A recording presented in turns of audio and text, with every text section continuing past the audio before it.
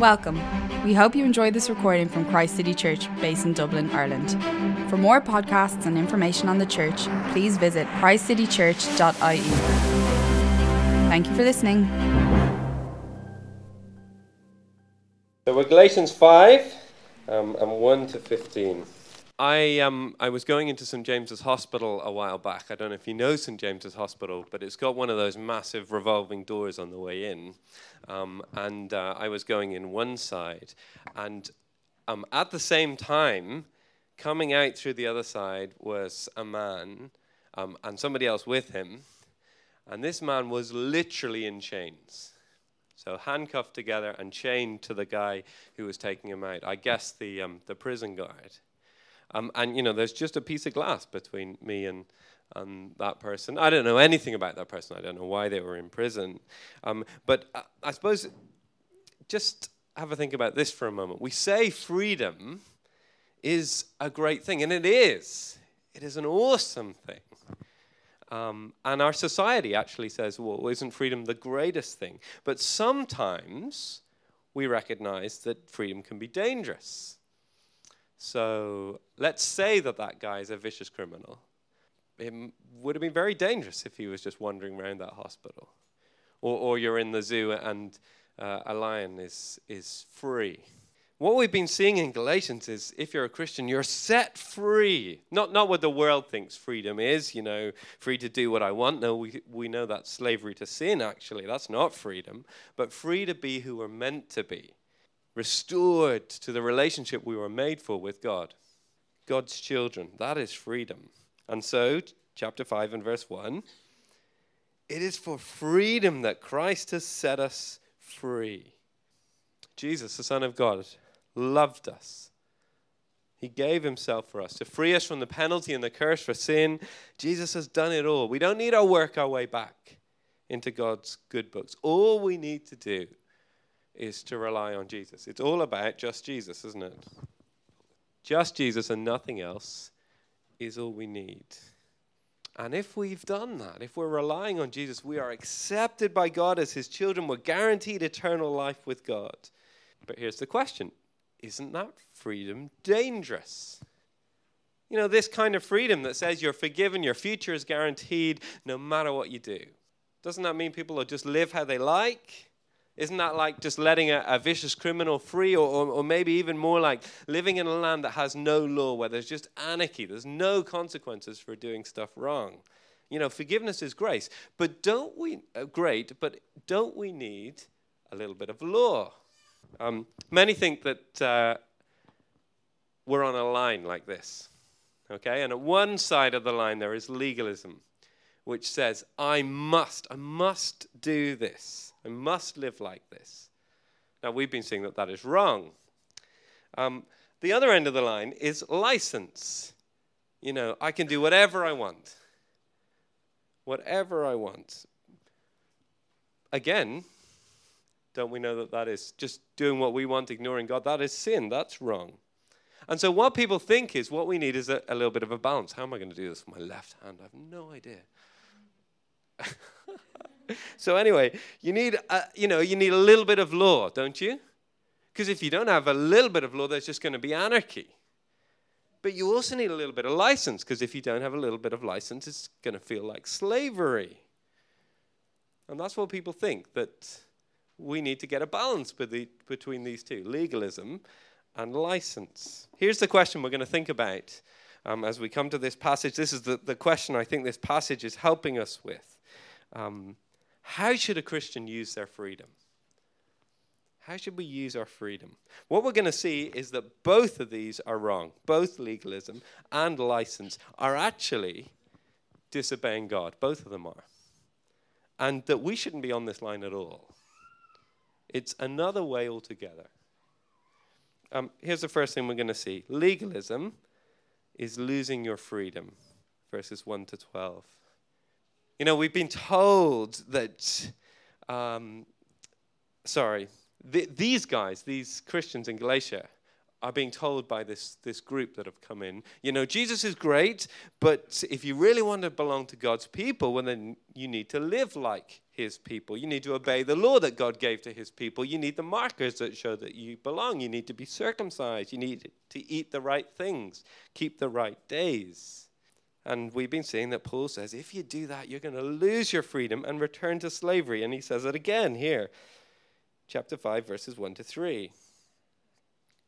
It is for freedom that Christ has set us free.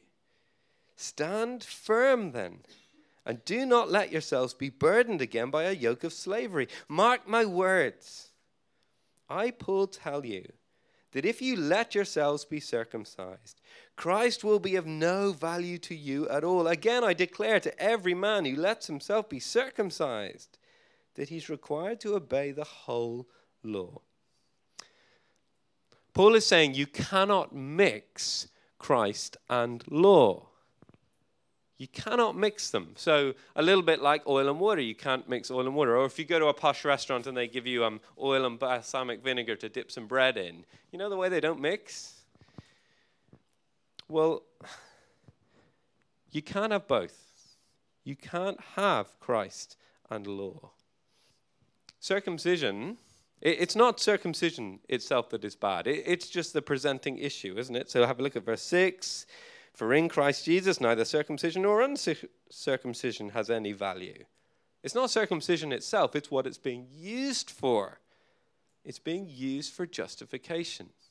When law is used for justification, to make us acceptable before God, if it's used for that, if that's what they are doing, if they let themselves be circumcised, verse 2, well, then they've stopped relying on just Jesus. And actually, what Paul says, verse 2, is Christ has no value at all. Because what we need is just Jesus and nothing else.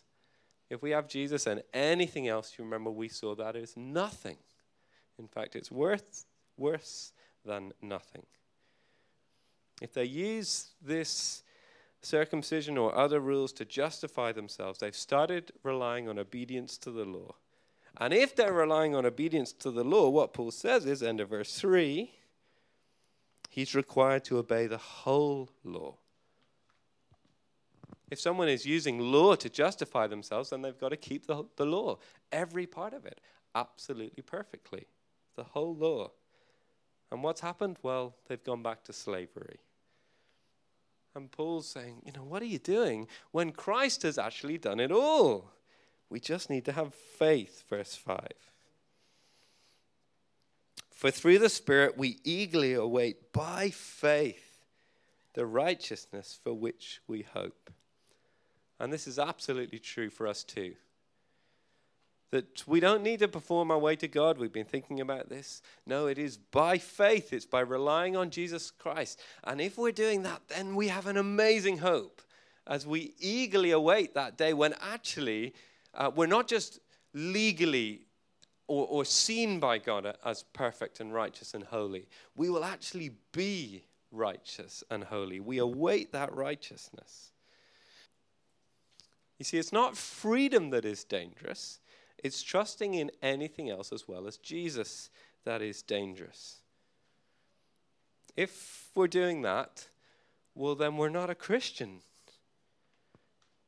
Christ has no value at all if our trust is elsewhere. So if we trust in church attendance or religious upbringing or spiritual experience, how close we feel, or how we're doing morally, or our tick list, quiet times, or whether we're on those service teams or our Bible knowledge, if we're doing that, we could be in real danger. Now, I just want to sort of pause for a moment because I've been saying this sort of throughout. There's real danger of losing Christ, and I just want to clarify that a little bit. If we are genuine Christians, then actually we're not doing that deep down in our hearts. Deep down in our hearts, we know it is just Jesus. We know that we're relying on just Jesus. We know that it's only by his grace and what God has done for us in him. But even if we are genuine Christians, practically, we can base our relationship on our performance. And when we do that, we lose the joy. We lose the experience of freedom in Christ. But it may be that here today there is one or two of you who really haven't trusted in just Jesus. You have lost Christ. You are relying on yourselves.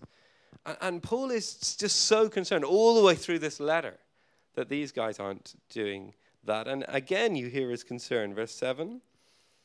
You were running a good race. Who cut in on you to keep you from obeying the truth? That kind of persuasion does not come from the one who calls you. Someone's cut in on you. In my final year in school, I took up athletics. I'm still a little baffled. Why? Because I'm allergic to running. When I go running, it brings me out in a hot sweat. But I took up athletics probably as sort of a distraction from the leaving cert, and actually ended up running in the 800-meter final in the Leinster finals. And standing on the start line in Santry with the sort of group of guys that I was running against, and then the gun went, bang, and off we went. And the thing that sort of really shocked me wasn't sort of the speed of the others, although in time I did get utterly left behind, but it was just the initial just violence of people as I got jostled and elbowed and pushed. I just was not expecting that. You know, people were just cutting in on me. And, well, Paul says to these Galatians, you've started really well as you've run the Christian race. But then you've been elbowed in the ribs. Someone has cut in on you. And the thing is, you haven't even noticed. And the danger for them is actually that now they're just running completely the wrong way. That if they add a bit of law, if they do legalism, actually they are disobeying the truth. The truth that they need just Jesus. They are rejecting the gospel. And so Paul says, verse 9, if we let this in, it could affect the whole church. A little yeast works through the whole batch of dough. But Paul is confident for these guys. He's confident they're going to get back on track. Verse 10, I'm confident in the Lord that you will take no other view. The one who is throwing you into confusion, whoever they be, will have to pay the penalty. And just if there is one or two of you today and you are concerned, you're not confident, you think maybe I have lost the way, maybe I'm not on track, maybe I've never been on track. Well, the Bible is clear. If we are genuine Christians, we cannot lose our salvation. But it is possible to look like a Christian. Maybe, you know, if you read the parable of the sower, when Jesus talks about that, and you know the seed is sown, and yet only one or maybe two of those soils produce lasting fruit, and yet some of the others look like they do initially. It's possible to look like a Christian, you know, to say a prayer of commitment, to be involved in church, but to never actually rely on just Jesus. And if you're concerned, what is the test? What do you need to do? Well, are you hearing God's voice through Paul now? As he says to us, get on back on track. Rely on just Jesus. Don't rely on those things. If you're hearing that and you're longing to do that, and that is what you are doing deep down in your heart, then you'll keep doing that for the rest of your days. You are a genuine Christian. If you're not sure, then just don't leave here today without having a conversation with someone. This is just too important. Legalism is losing your freedom. So do we need a little legalism? Legalism is so serious that actually Paul will not move on this. I wish the Irish defence line in the match yesterday was a little bit tighter. And they hadn't moved so far at times. Paul will not move. He gets a beating and he gets back up again. Have a look at verse 11.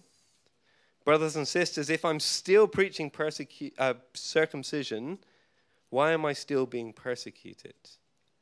In that case, the offense of the cross has been abolished. He's preaching the cross. He's not preaching circumcision. He wouldn't get in trouble for that. But he's willing to take the persecution and the blows, because this is too important. And he says, only the cross saves. And he wishes actually these false teachers would go the whole way and castrate themselves. So verse 12, As for those agitators, I wish they'd go the whole way and emasculate themselves. There you go. How then should we use our freedom? If it's not by adding a little bit of law, what does that mean? How do we live? Do we live how we like? As I know you guys, you run a sort of course in church life for those who are investigating Christianity or want to sort of understand what it's all about. We do this in Grosvenor as well.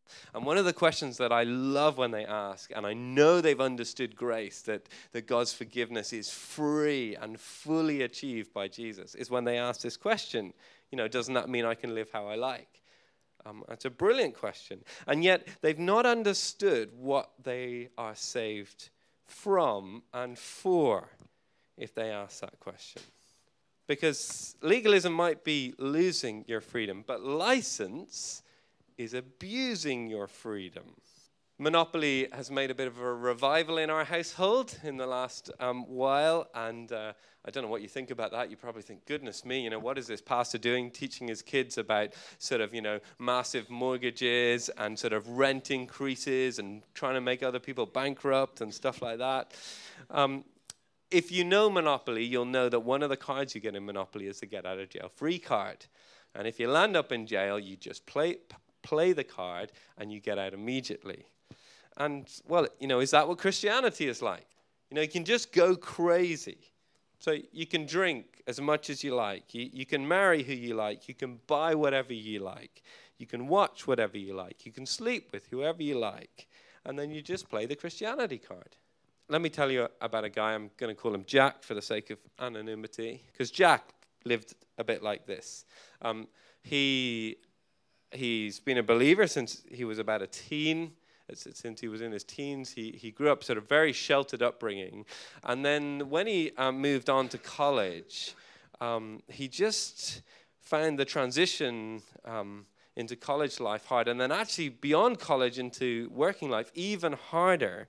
And he just found that, well, when the lads were going out after work, he just went out and got drunk with the lads. When there were opportunities to sleep with this girl or that girl, he just slept with them. Now, while that was going on, he knew it wasn't right. And yet he thought, well, isn't Jesus meant to forgive me? Isn't that what Christianity is about? Can I just play a get out of jail free card? Have a look at verse 13. You, my brothers and sisters, were called to be free. But do not use your freedom to indulge the flesh. If legalism is disobedience, well, so is license, isn't it? Actually, it's crazy for us to just do what we want. We're saved from the consequences of just doing what we want, of ignoring God. We're saved from the slavery of sinful desires, from indulging the flesh. Do we need a little bit of license? No, we really don't. In fact, this line just shouldn't be there at all. There should be no line for the Christian. So then how do you help someone like Jack? If license isn't okay, he can't live how he likes, and yet saying to him, do better, do a bit of law isn't okay, what does Jack need? Well, what he needs is to see Jesus again. You see, if we know a Jack, what we want to say to Jack is, look at Jesus. You see, Jesus saw you. He saw you in your lostness, in your sinfulness. He saw you when you treated you, Jesus, as a nobody. Jesus saw Jack living in his world and rejecting Jesus. A rejection that was going to lead him to death and hell. But Jack, look at Christ. He is the one who loved you. This Son of God. He has set you free. How has he done it? Well, this Son of God was free to do whatever he wanted, and yet he used his freedom to serve. He became a man. He gave up his freedom.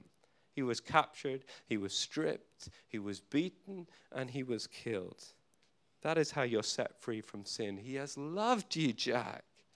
And actually, as Jack hears that, it helps Jack. Because a genuine believer, as they see Jesus again, they love Jesus more. And then they want to do what pleases Jesus. And they don't want to indulge their sinful nature. So how should we use our freedom? Well, not legalism, not license, but love. So number 3, love, using your freedom. Have a look at verse 6. Just back a few verses. For in Christ Jesus, neither circumcision nor uncircumcision has any value. The only thing that counts is faith expressing itself through love. Or verse 13. You, my brothers and sisters, were called to be free, but don't use your freedom to indulge the flesh. Rather, serve one another humbly in love. What makes Christian freedom not dangerous is that we don't use it to serve ourselves what we want. How do we use it? Well, by faith in Christ. It's by seeing Jesus' love for us, seeing what he's done for me. He's seen me, he's seen what I've thought, he's seen how I've acted, he's seen the way I've tried to hide my sin from others and from him. He's seen it all, and yet he's loved me. He's given himself for me. And when I see the love of Jesus, what it does is it makes me want to love him. And then it makes me want to please him. What we need is not legalism and not license, but love. And actually, if we stick the next one up, let me show you this to you. Give us the next click as well, please. So here is the love of Jesus down to us. As we see that love, it makes us want to love him back. And as we love him, we want to do what pleases him, which means we love others. As we see the love of Jesus down to us, it makes us want to love him back, and then we want to love others. How do we do that? How do we please him? How do we love others? We'll have a look at verse 14. For the entire law is fulfilled in keeping this one command.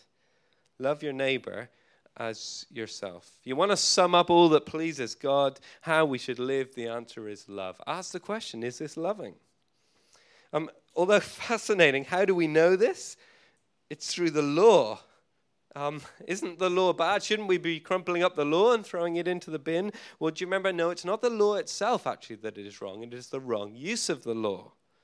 So if it is used to try and make us acceptable to God, then the law is of no value at all.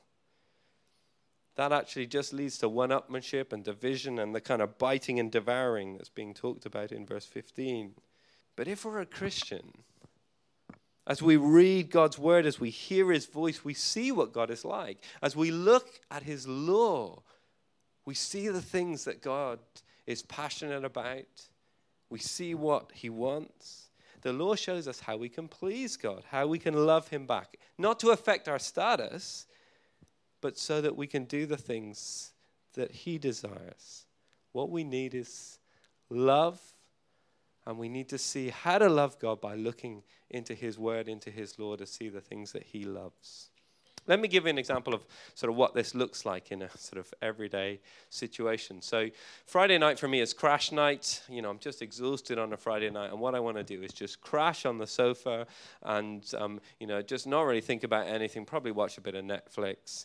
A while back, Miriam was away on a Friday night, and I had arranged for a friend who I hadn't seen in a while to come round on that Friday night. Now, actually, when it came to Friday night, I really didn't feel like seeing him, because this is the kind of friend, I've known him for years, but takes a lot of care and sort of energy. It's, one of those people that can sometimes be quite draining. And I just thought, I just don't really want to. I don't really want to see him. I don't want to have to expend that energy.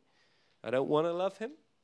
And as is sometimes the case, that week, I was actually working in this passage in Galatians 5. And I know that what God was calling me to do was to love. And as I thought about it, I know that God had helped me to know how to do that, how to be motivated to do that. Because what I'm told is I need to look again at Jesus. And so I did. I looked at Jesus. In that moment on that Friday night in my exhaustion, I looked at Jesus and looked at the one who had loved me, the one who had expended all his energy for me. And it made me love Jesus more. And it made me want to see my friend. Not just make me feel like, yeah, I had to do it. I still need to do it. No, it actually made me want to do it as I looked at Jesus. How, if we're Christians, are we using our freedom? Will we use our freedom to love? That might mean in a relationship that we make that relationship not about getting our desires fulfilled, but how we can love and serve the other. Make time for them. Listen to them. It might mean in college.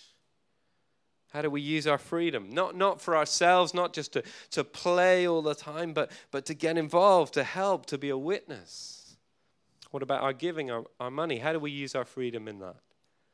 We consider how we can use what God has given us to love others, to help those in need. In our neighborhoods, we can use our freedom to live in a way that cares for them. That means we have time for them. In our church, do we use our freedom not just to get our own fill, but to look out for others, to encourage others, to bear others' burdens? Will we use our freedom to love? And if we find it hard, what do? Well, we don't apply the law, do we? We don't say, oh, I really must, I've got to do better. No, we look again to the one who has loved us, Jesus. We rely by faith in just Jesus. And what do we find? We find we don't lose our freedom. Now, that's legalism. Nor do we abuse our freedom. That is license. Actually, what we find is that we want to use our freedom to be the people God wants us to be, to serve the one who has loved us. And that is true freedom. Galatians 5, verse 1. It is for freedom that Christ has set us free. Let me pray. Oh, how high and long and wide and deep is the love of Christ. Our great God, we pray that you would fill us with all knowledge in our inner being that we might grasp this love even deeper. That we might wonder again at this grace, at this forgiveness, at this acceptance, at this identity. That this is all free. That we might consider again the cost. Consider again the Son of God who loved me and gave himself for me. That we might use the freedom that you have given us in the way that you want us to. In the way that is best for us, remaking us back into the people we're meant to be, people who know you, who are your children, and who love the things you love. And so we pray that you would steal us away from legalism and protect us from license. Instead, move our hearts so deep into a greater love of Jesus and a desire to love him and others, to use our freedom for him and for his glory alone. In his name we pray. Amen.